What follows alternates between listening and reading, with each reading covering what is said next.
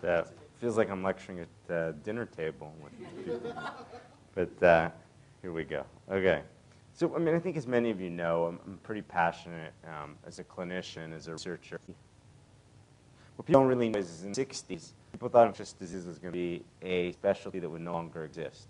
And we're not talking about slouches who made these predictions. If you look at these next slides, U.S. Surgeon General thought it was going to be a non-issue. And a guy from England, Sir Macfarlane Burnet, and it was pretty evidence-based, interestingly, in that they thought that there was going to be an endless stream of vaccines and there was going to be an endless stream of antibiotics. I think, and obviously, HIV really changed that. And I think now that we have a grasp on HIV, antibiotic-resistant bacteria is really the biggest threat from an infectious disease, at least North American point of view.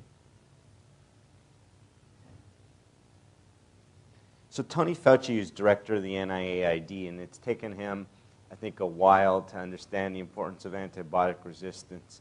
Now says that it's now clearer than ever that the human species is in the midst of a war with the microbial world, a resilient foe that will never be completely defeated. And I think my particular area of research, focusing mainly on resistant gram-negative bacteria, I think is the one as clinicians we have a real problem with, because there's no new antibiotic that's going to be available in the next 10 years at least that's going to solve us from all the patients we're prescribing polymyxin and colistin to, where we're really not comfortable with that.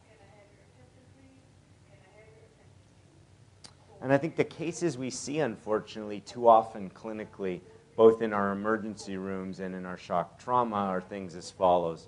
53-year-old male involved in a car accident, taken the shock trauma with multiple fractures, has a good, successful course, but has a complicated tracheostomy and wound infections, goes to acute rehab facility like USH, and then generally is doing well, no longer requires his trach, wounds are improving, but then has a setback, which often happens, presents back to our hospital in acute respiratory distress, chest x-ray and blood cultures are ordered, and he has a left lower lobe consolidation. The patient's seen in the ER and often is started on the appropriate guidelines, but I think doesn't necessarily encompass this complicated course that the patient had. Patient worsens over the first 24 hours on ceftriaxone and Zithro, and then we get a call that the patient has a non-lactose fermenting gram-negative bacteria. Now, I think in a lot of institutions at this point, unfortunately, with the prevalence of resistant Acinetobacter and resistant Enterobacteriaceae, that people will sometimes start colistin in these patients at this point. And unfortunately, this patient ends up having Acinetobacter and dies. A second case, which we see less often in Maryland, but is increasing and is prevalent in the surrounding states, particularly where it originated in the state of New York, is a 60-year-old male with multiple prior hospital admissions for COPD, multiple outpatient antibiotic courses, who comes in with clebpneumobacteremia that is carbapenem resistant and susceptible to no antibiotics. And I think what these slides try to demonstrate is we have a real crisis now. It's not only a resistance theoretical bench research issue.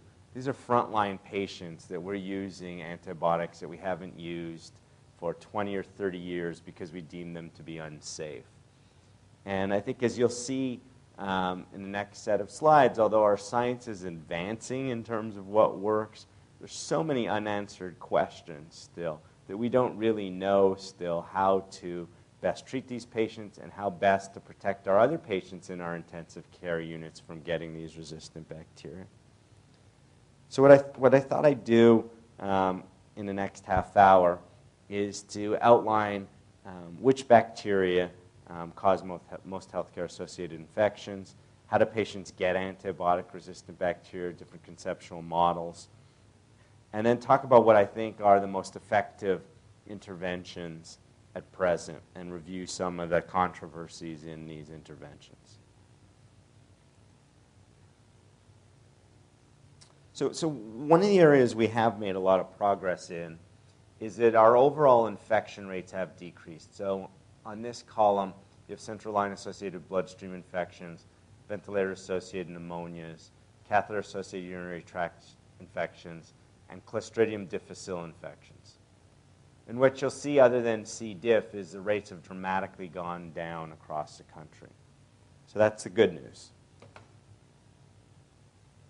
And the bacteria that are associated with each of these type of infections is summarized in the next two slides. So here is bloodstream infections, urinary tract infections, pneumonias, and here are the pathogens most often responsible. And not surprisingly, for urinary tract infections, it's E. coli and Candida.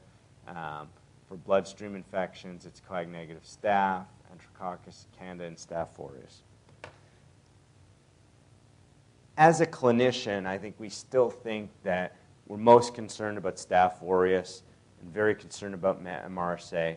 But what is worth noting is the rate of MRSA nationally, and we don't completely know why, is decreasing. And this is similar, interestingly, to what happened nationally relative to Staph aureus previously, about 40 years ago. VRE, which was like the evil god, devil, now people think is less of a problem. And now I think the focus has shifted much more to the resistant gram-negatives we're seeing. I'm not going to spend a lot of time on the specific bacteria, but we are very concerned about resistant Acinetobacter and resistant E. coli and Klebsiella. And C. diff rates are increasing as well.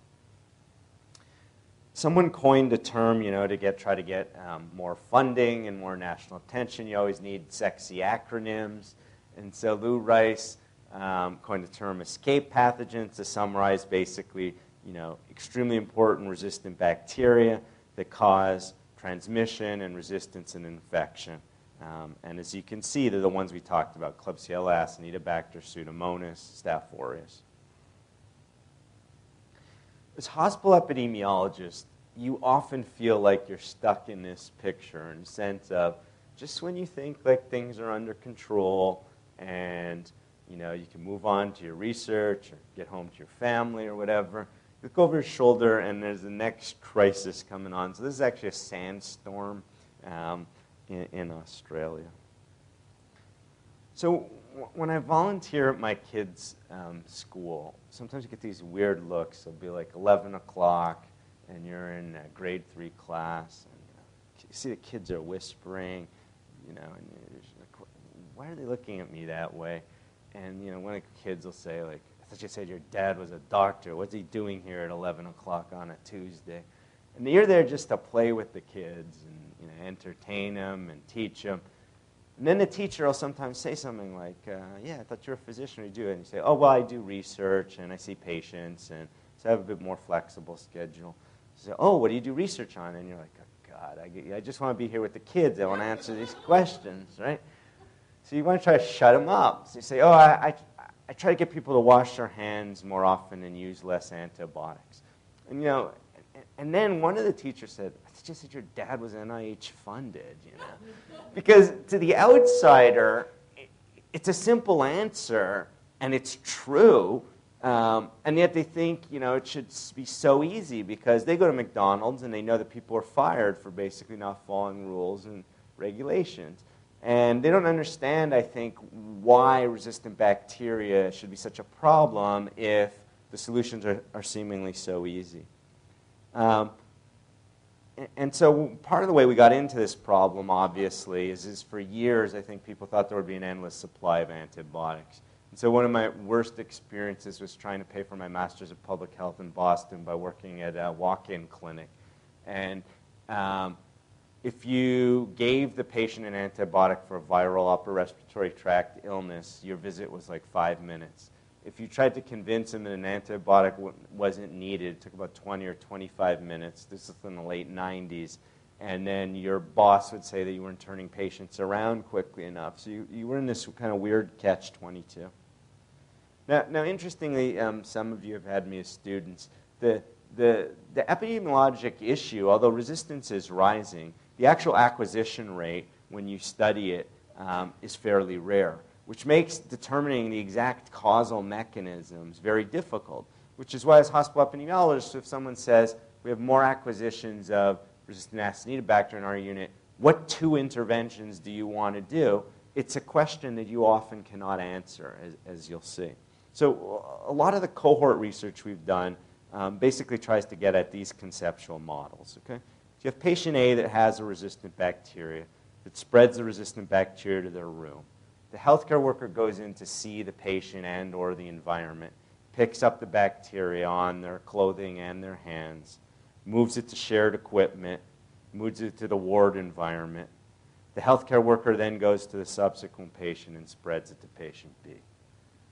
Now the amount of, so if you have a patient, let's say, that comes into your unit, like many of our units, and gets active surveillance cultures, and we know the patient's negative, and then when they leave the unit, we get active surveillance cultures, and we know they're positive.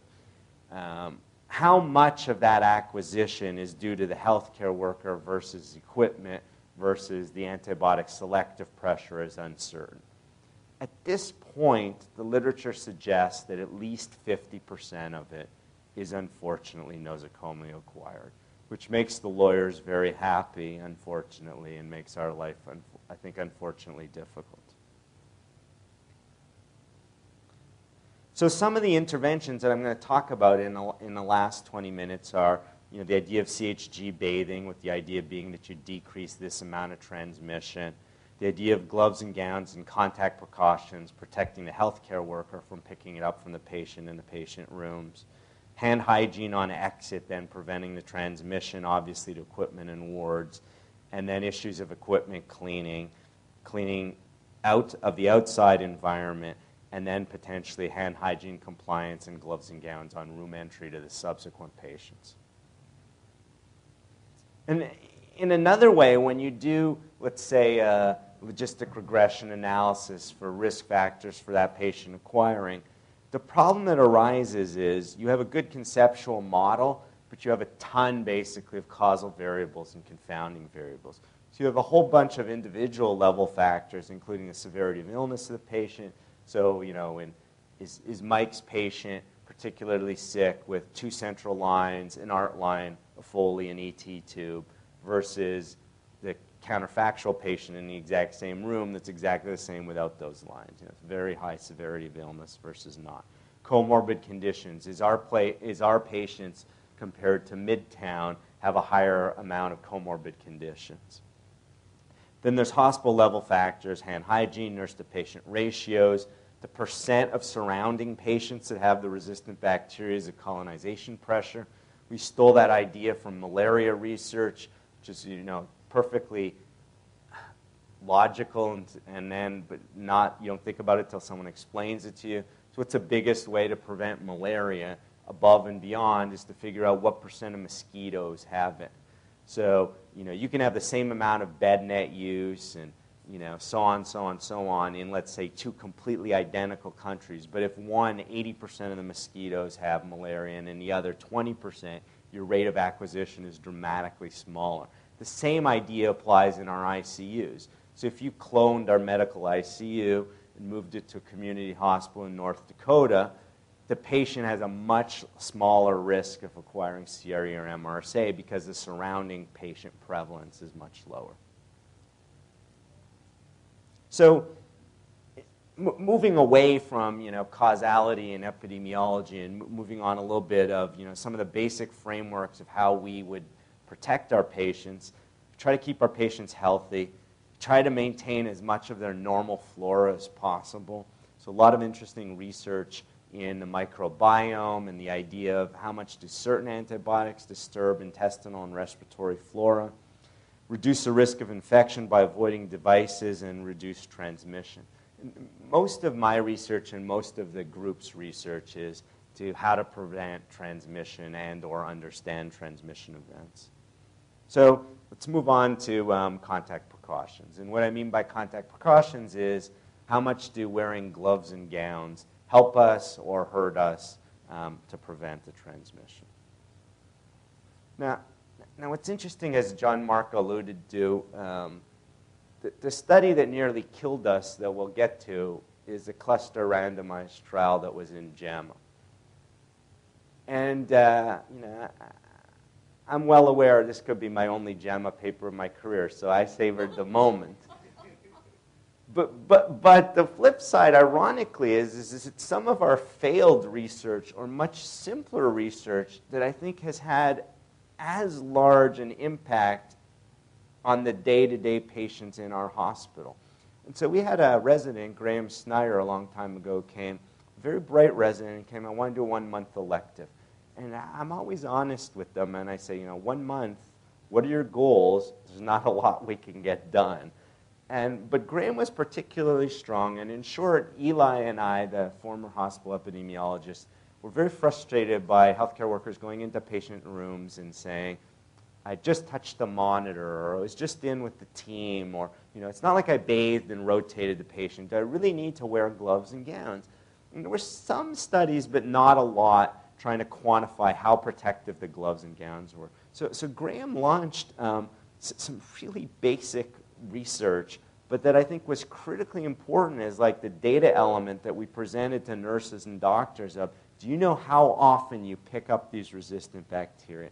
So in short, we went to patients' rooms that were on contact precautions for various antibiotic-resistant bacteria, and we took all comers. So anytime someone went into the room, we cultured their hands before they went in, and then we cultured their gloves and gowns when they went out to try to basically causally measure how protective are the gloves and gowns if you were 100% compliant versus 0% compliant. And to be honest, I lost a lot of office bets in the sense of I thought the percentage was going to be about 0 to 5%. And what we found for most bacteria, and we've extended it now to Klebsiella and CREs, is about 15 to 20% of the time for most of the bacteria, you pick them up on your gloves and gowns, which is pretty amazing. And this is any patient contact. But I think it also helps explain why the bacteria are so easily spread. Because if you're a nurse going into a patient's room 3-4 times an hour, and you got 2 to 3 patients, or you're an intern manning 6-7 patients, you could be 90% compliant, which would be pretty good. But if you're picking up that bacteria 20 to 40% of the time, you're easily spreading it in any given day with 90% compliance to a bunch of different areas. And this was some of the research that led us to the idea of maybe we should be using in certain settings universal glove and gown where you're wearing the gloves and gowns all the time.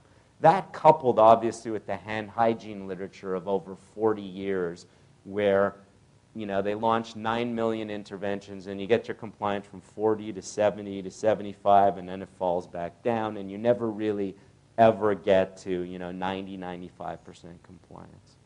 And I think one of the areas that we haven't fully studied, but we're interested why Acinetobacter rates were higher. We've started to do some research on, is it the pili, so is it a bacteria where I have the same load on the patient bed rail of Acinetobacter and Staph aureus, and maybe I just pick more up, or is it more easily transferable? So I think, ironically, the most effective sign we've done to improve compliance is if I only have 2 minutes as hospital epidemiologist with an incoming resident crew into the unit, I put this sign up and say, every single time you go into the patient room, this is how often you pick up the bacteria. This is why I need you to be a role model and be 100% compliant. Okay. An area of research that Dan Morgan, who's an infectious disease physician in our group, has done some really amazing work, was there was a JAMA paper in the early 2000s that showed that patients on contact precautions had more adverse events. For the time it was done, it was very well done. It was a cohort study with propensity scores, and they did the best job they could with certain epidemiologic limitations. But what some of us were always struck by was some of their findings made no sense at all. So it wasn't like the patients had a higher rate of pressure ulcers or falls, which would make sense if the nurses and the doctors are going in less often. But they had more electrolyte disorders was the biggest driver. So Dan was always struck by, let's try to do these studies more scientifically to really assess what's happening on anxiety, depression, frequency of visits, and injuries. And I don't have a full amount of time, but if you're interested in the topic more, him and his PhD students have done a number of interesting studies that basically showed that the patients on contact precautions are generally sicker. And so they have more anxiety and depression when they step into your ICU bed, and that their rate of anxiety and depression doesn't really change or dramatically differ from the patient who's not on contact precautions. So personally, I think that high compliance with contact precautions is pretty much essential to prevent the spread of resistant bacteria. Now, we'll get to, when we get to our cluster trial, the data that it does seem to conclusively show that healthcare workers go in less often. And maybe in the question period we can talk about, what potential negative consequences that have. So let's move to active surveillance. And active surveillance is the idea that you do cultures to identify patients that are colonized and not yet infected with the resistant bacteria. And unfortunately, I think in my field, in contrast to, let's take a better field like cardiology, okay? The cardiologists debate at Journal Club on and on, one randomized trial versus another.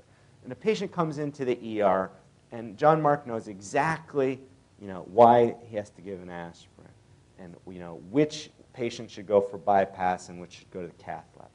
In infection control, similar, unfortunately, to a lot of other specialties, our level of science is not there. And unfortunately, what's happened in active surveillance is people jumped on the bandwagon before it was ready, and all these states were legislating that you had to do it. And in my opinion now, too many people are jumping off the bandwagon because of a couple studies, and I'll highlight some of those. The idea behind active surveillance is that if you have, let's say in your unit, 1,000 patients over a given year, if you only use clinical cultures to identify the people with resistant bacteria, you'll miss about 90% of them. It's the tip of the iceberg theory. The culture only picks up a small percentage of the people who have that resistant bacteria in their intestinal tract or in their respiratory flora. And as we know by not only our research, but multiple other groups, the patient who's colonized easily can still transmit the bacteria at the same frequency as a patient who's infected. So the rationale behind active surveillance was that you'd identify patients who had the resistant bacteria, you'd put them on contact precautions, and you'd prevent the spread. The obvious con is it's very costly to do active surveillance, and gloves and gowns are fairly costly as well. So why do I have this picture of this person? Because in the last year, she's gone from saint to devil, and so it represents the idea of active surveillance, even among our circles, is still very, very controversial at this point.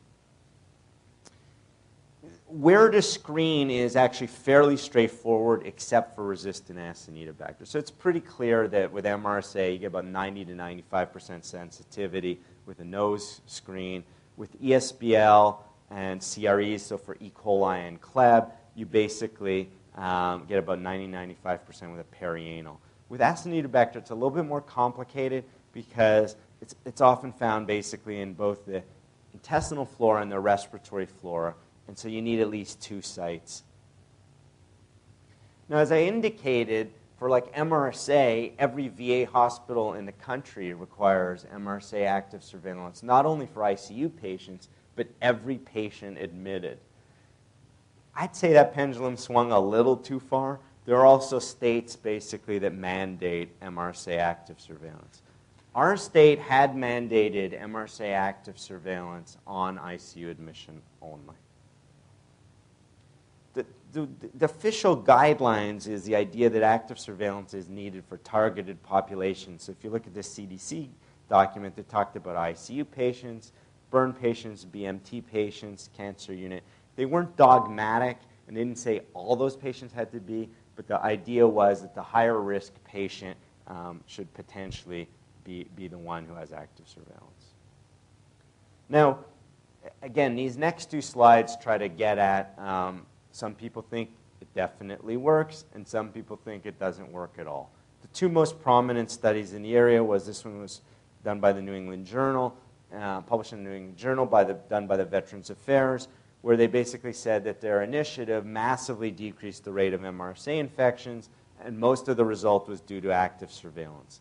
The critics said that it was also, they also had institution of improved hand hygiene, positive deviance and lean interventions, institutional culture change, and so on and so forth. Another study published in the New England Journal by Charlie Huskins and his group, which, talk about taking one for the team. Charlie was the first guy in infection control to do a cluster trial. And before the New England Journal paper was even published, people were writing editorials about why you shouldn't believe the results. But he did a nice study, but because he was fighting against the curve, he took one for the team that then allowed us and other groups to do subsequent cluster trials, which had, fortunately, a better response. But he basically did an active surveillance trial that seemed to show no effect at all on MRSA and VRE acquisition. So at Maryland, what do we do as hospital epidemiologists? We debate this probably on an every 6-month basis, but at this point we still believe that there's value of active surveillance in the ICU setting. So we do MRSA in all of our ICUs, VRE in the SICU and the MICU. Shock trauma, interestingly, is a very big proponent of active surveillance for MDR Acinetobacter. So it's done in the SICU, the MICU, and all the transfers. And we're initiating for carbapenem-resistant Enterobacteriaceae some active surveillance. The role of environmental cleaning is a hot issue.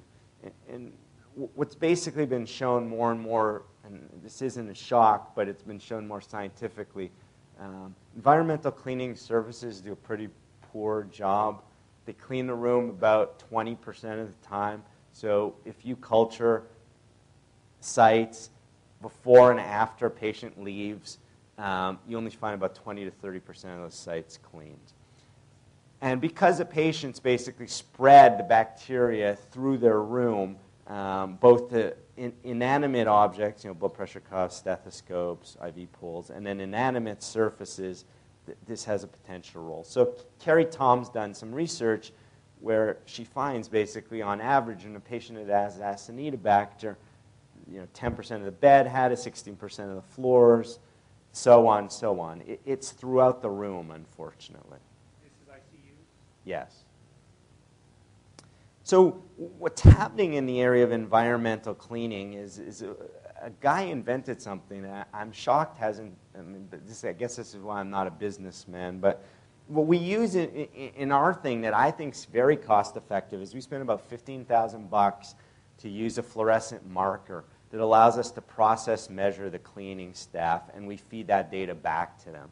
So basically, we mark the 11 areas in the room. They can't see which are marked. They clean the room, and then you come in with a light, and anywhere that there's fluorescence, it demonstrates an improper cleaning, and you use that as feedback. There's a really neat cluster randomized trial being done right now in North Carolina where they're using these UV cleaning robots. So doing both enhanced cleaning with the fluorescent marker, it's a factorial design, and enhanced cleaning plus the UV machines. And so we're hopefully going to get more data.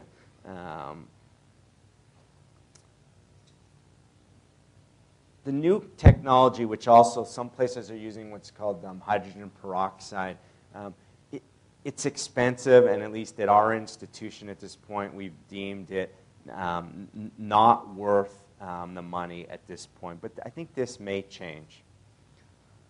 If you're interested in biotechnology, it's actually a pretty neat area. So they're trying to figure out basically how to turn the rooms over as fast as possible, obviously, with the most efficacious method of cleaning the environment. Antibiotic stewardship is an area that was unfortunately, I think, neglected for too long at the University of Maryland, but has a bit of a renaissance, and I want to just give that team a little bit of plug. So the team here is led by Dr. Mike Kleinberg. He's been an infectious disease physician here for over 20 years, and we're very lucky to have an outstanding infectious disease trained pharmacist by the name of Emily Heil. And basically the rationale is give the right antibiotics to treat our patients and treat them effectively up front and not use unnecessary antibiotics. And if we don't use unnecessary antibiotics, we hopefully decrease our C. diff rates and our adverse drug rates. And so the goal is to obviously optimize clinical outcomes without affecting the quality of patient care and decrease costs. And so some of their core strategies that they're trying to work on involve de-escalation therapy. So patient comes in to Mike's unit super septic. We're totally in favor of broad-spectrum antibiotics, but we want 24 to 48 hours later when the patient's doing better to narrow the coverage, treat the pathogen, peel back, and things like that. So that's a de-escalation therapy. Kerry Tom has a CDC grant now to study in multiple institutions this idea of an antibiotic timeout, so stealing the timeout idea from the operating room and trying to see whether you can develop tools to better optimize antibiotics kind of on the back end. Okay, so the slides I'm most proud of, interestingly from a field point of view, is the next series of slides. So as I indicated, in infection control, the level of science, to be frank, was down here, which as an epidemiologist was really very frustrating. And fortunately, our level of science in the last 10, 15 years is really elevated with much better done case control studies, much better done before and after intervention, quasi-experimental studies, and now finally funding agencies funding randomized trials to hopefully get some definitive answers. And so I wanted to give you a little bit of insight of what's happened with chlorhexidine bathing and why we use universal glove and gown and what these trials seem to show. And so the first cluster trial on chlorhexidine bathing was done by Mike Climo and published in the New England Journal. It's a crossover cluster trial with 9 ICUs and 6 hospitals. And what they found was that chlorhexidine bathing led to 23% fewer acquisitions. Now, what's lost when you don't look at the details is they found a large effect on VRE and a much smaller effect on MRSA. And then the other thing that they found was a reduced overall bloodstream infection rate, but I think you have to look very carefully, and that most of the effect was for coag-negative staph and yeast. Now, I think those pathogens are still important because those aren't pathogens that we don't treat when it's in the bloodstream. So I think that chlorhexidine bathing decreases a lot, would lead to a large decrease in the amount of excess antibiotic use we may use. But what was lost on a lot of people was it did not show an across-the-board effect on Pseudomonas, Staph aureus.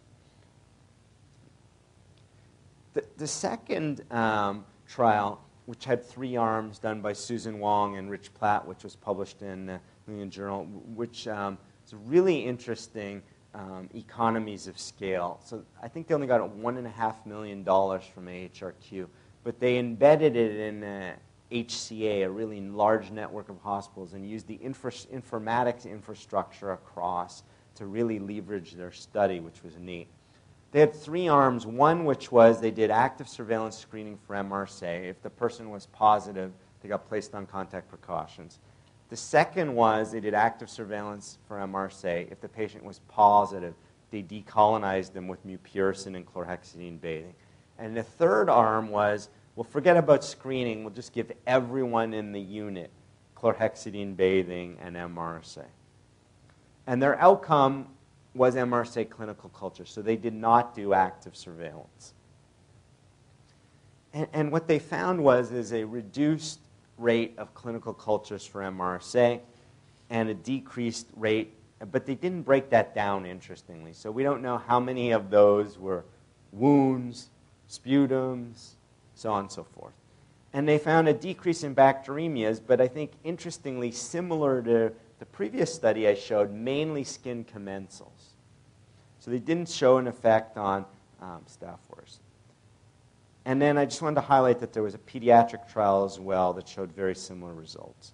So what's happened, interestingly, is people have taken these 3 studies, and I'd hazard a guess that about 80% of the ICUs in the country are using chlorhexidine bathing now. And I'd say only about 5% are using mupirocin. So it's kind of interesting which interventions with very similar effect sizes get adopted and what reasons. And we may get into it in questions, but it's been very interesting to see what interventions are adopted. And what's interesting is all those studies were done with the sage cloth, okay, which is very expensive. It's chlorhexidine impregnated cloth. And I'd say about 60% of the ICUs, including ours, that adopted chlorhexidine bathing went to mixing it themselves. And there may be some biological reasons why that may not be ideal. Our study that nearly killed Dan and I was a study of universal gloving and gowning. So what we wanted to see is we wanted to get a definitive answer of whether gloving and gowning helped patients, harmed patients, or was neutral. And so what we did was we had a primary outcome, which was composite MRSA or VRE acquisition. We had active surveillance cultures coming from 20 ICUs, and one was our SICU, but 19 were from units across the country. We nearly killed our research lab. They had 1,000 specimens a day coming in. We had techs we had to hire, so we're running basically 7 days a week, so on and so forth. The key secondary outcomes were MRSA and VRE acquisition, hand hygiene compliance, number of healthcare worker visits, and adverse events. And like I said, to be honest, I didn't really care whether the result was positive or negative. I just wanted people to say that the study was well done. And we were really, that was a message we relayed to the ICUs when we went. And all these areas were extremely controversial, meaning some people thought the more gloves and gowns you wear, the better your hand hygiene compliance is going to be. Some people thought that it was going to be worse. Studies were kind of on both ends. A lot of studies had showed that when you force healthcare workers to wear gloves and gowns, the healthcare workers go on less often, but it hadn't been studied in a randomized fashion. And really, other than that JAMA paper, people hadn't studied adverse events from a sound scientific way. So what we did is we had a matched pair cluster design. So we had a 3-month baseline period. We measured the acquisition rate, and then we matched pairs. So the rate that had the highest MRSA and VRE acquisition, one of them went to gloves and gowns, and one didn't, and so on and so forth. So we had 20 ICUs enrolled, 10 ICUs allocated to intervention, 10 ICUs to control. We had over 9,900 admissions in each arm, and we had over 70,000 swabs in the intervention period. And the baseline period had over 8,000 swabs, 2,000 swabs, 20,000 swabs, I'm sorry. What we found in terms of the outcomes was that hand hygiene was improved on exit, which I think, at least for me personally, that made sense, and most of the literature was consistent with that. So if you're going to the effort of taking your gloves and gowns off, the idea was that you're then kind of tuned or primed. It's almost a cue to wash your hands. And so blue is the intervention, red is a control, and we found a 16% difference. We also found, consistent with the literature, that healthcare workers go into the patient's rooms on average 1 visit less per hour. Now, as to whether they're bundling, this is not great qualitative data, but we got a lot of, when we went around to sites, nurses would say, yeah, well, I used to go in twice, but now I know because I got to put my gloves and gowns on, I'm going to do those same 2 tasks in 1 visit. So we don't know whether that was the case or whether they're just like, it's a pain in the ass to go in, and I'm going to provide worse care and go in less often. We're not sure. The major effect we found, which was kind of gratifying, but yet still left us confused, is we found a massive effect on MRSA. So we cut MRSA acquisition down by 40%, but we found absolutely no effect on VRE at all. And so what's interesting is when people read the studies, the camp that don't believe in contact precautions said, see, it doesn't work at all. And the part that do believe in contact precautions said, see, it works. And interestingly, we had that same response in our 10 ICUs that got randomized to the intervention arm. 3 were absolutely convinced it was working and continued it, didn't care what the results show. 3 wanted to know what the results showed before they decided, and 3 counted down the days till they could remove the gloves and gown precautions. So it was interesting. The adverse events, which I think if we had wanted more celebrity, we would have forecast this more or broadcast it more. But as scientists, we weren't comfortable with the trend. But we saw a trend towards decreased adverse events. So we felt pretty convinced that there were not more adverse events, but we didn't want to say that universal gloving and gowning led to less adverse events. And we're analyzing this data more for a sub-paper, trying to break down exactly what was going on. And I can explain maybe in the questions, but the adverse events were a blinded chart review. So at each site, random charts were reviewed using a standardized IHI trigger tool. So you review the chart in a standardized way. And then Dan and I both reviewed the charts independently, blinded, and then we reviewed it. And boy, that was a pain in the ass. Felt like I was a first-year fellow again, doing all the grunt work. But we thought it was such a critical outcome, we didn't want to farm it out to pretty much anyone else. This slide gets at the idea of hand hygiene is still a cornerstone. If we can find a way to get hand hygiene compliance up to 95%, a lot of the interventions I just talked about may not be needed.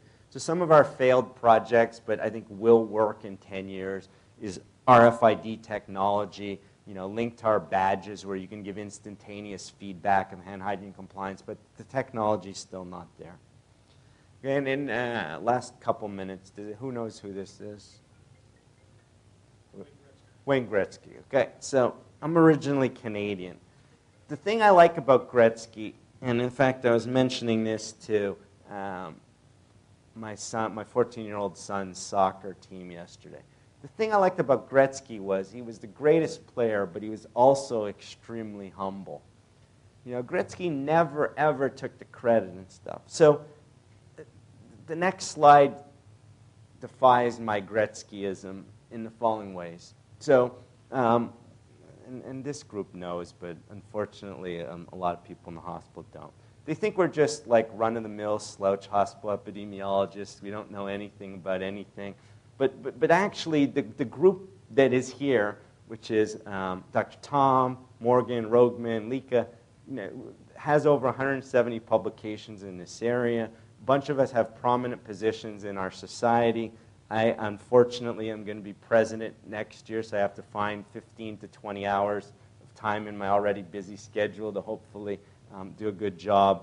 Our head infection preventionist, Michael Ann Prees, is president of APIC, which is an infection control network. So the group here, although we don't necessarily have definitive answers for everything, it is a group that really knows what they're talking about, and I wish that occasionally people would listen to us a little bit more, but that goes. Okay, so to summarize, I think what I've talked about in the last 40 minutes is hand hygiene is still kind of the cornerstone. We didn't spend much time on it, but all the efforts of getting your hand hygiene up from 75 to 80 to 85%, I think is definitely critical.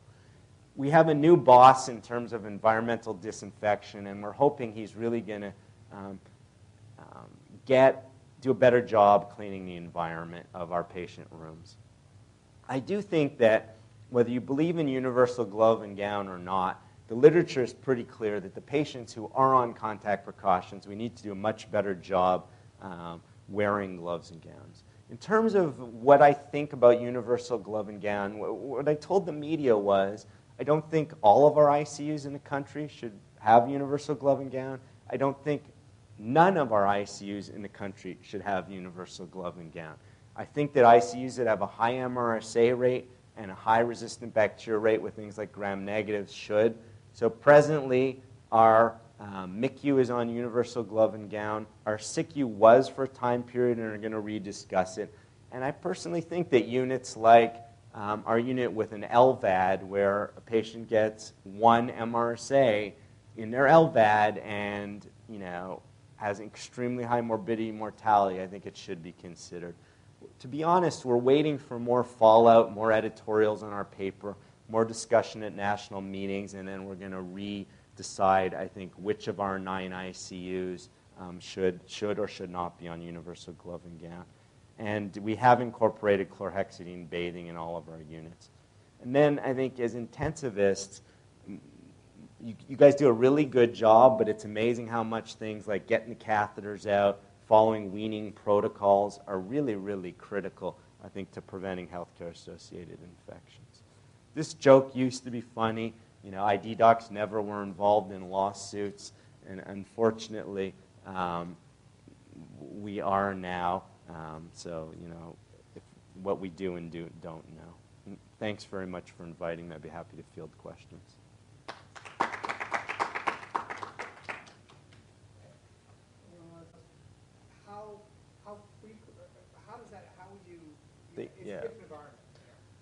Well, I think the reason we focus on the units is because that's the area where we, one, have the most data. Two, we think that the patients who acquire the resistant bacteria are more at risk for infection, and we know that. So the literature that's pretty clear is a patient who's colonized with the resistant bacteria on their ICU admission, as an example, in the first couple of days, they get that in a clinical culture 20 to 30% of the time. Versus, I think, in the ER setting and a non-setting, not that we want to spread resistant bacteria, but the person comes into your ER and then goes back on the street is less likely to become infected even if they transiently pick up a bacteria. I think the solutions to the ER, which again some of our failed studies, but hopefully will work at some point, is things like scrubs that the bacteria don't adhere to would help. Things like an environment. We did a study with an environmental sealant, that was supposed to prevent bacterial adherence. I think ways to improve hand hygiene compliance. So there's companies that, so I don't advocate for this, but it's an interesting idea. The food tray people, they wear the same gloves from room to room to room to room.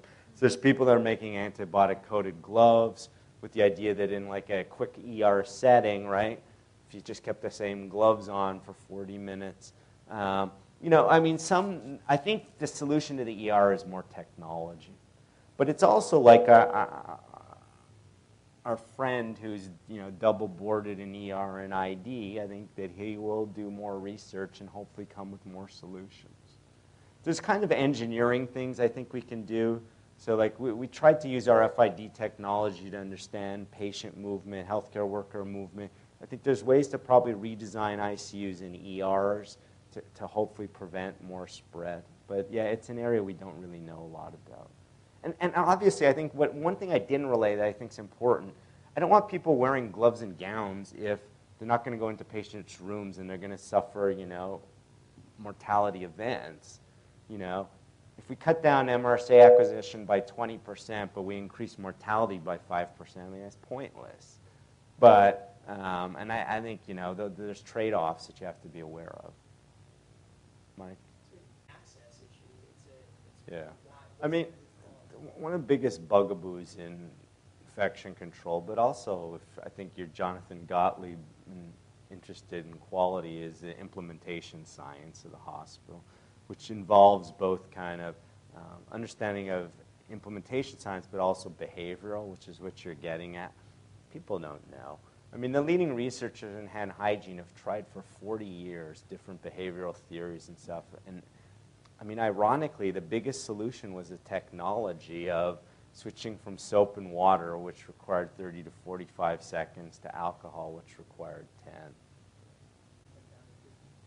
I mean, there's theories that are finally starting to be our infection control group, interestingly, our IP suggested, I'm only about halfway through the book, but it's called DRIVE. It's how you change habits.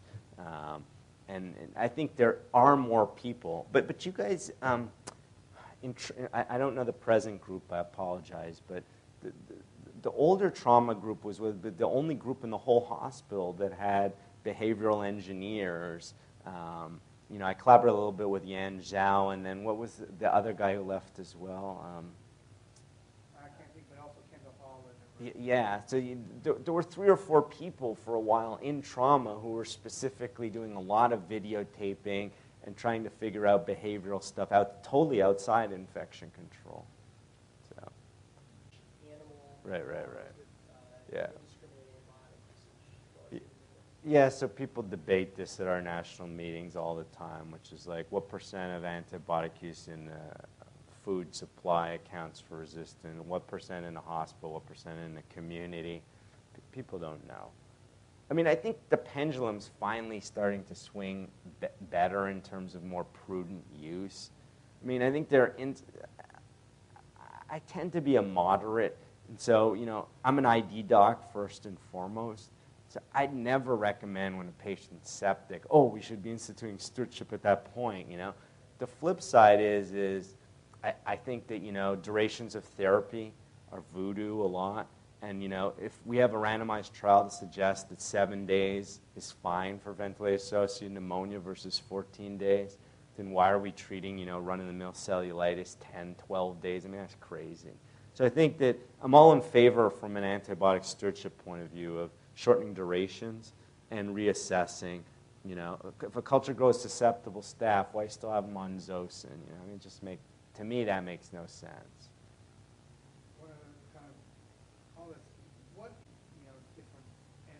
Well, I think the problem is for each bacteria it's different. So, for staph in particular, it's a completely different host and stuff. Healthcare workers' permanent colonization with things like MRSA is extremely low. And I think healthcare workers, for most resistant bacteria, it's just a transient colonization. For patients who truly have it in their intestinal flora, they're actually colonized very long time. So if not infinitely, once they get re-exposed to antibiotics. Now, hopefully, the way we're kind of on the cusp with C. diff of fecal transplant, seemingly helping these severe cases, our hope is that maybe in 10 or 15 years, we will understand the microbiome better of, why, let's say, two adjoining patients probably get the same burden of CRE in their room or on their skin, but only one of them gets colonized and one doesn't. I mean, it's an area, I don't know if I'm going to get funded to this, but we're trying to, we have like 90,000 frozen perirectal swabs in the ICU, and we're trying to analyze the microbiome of patients and who gets it and who doesn't and so on and so forth.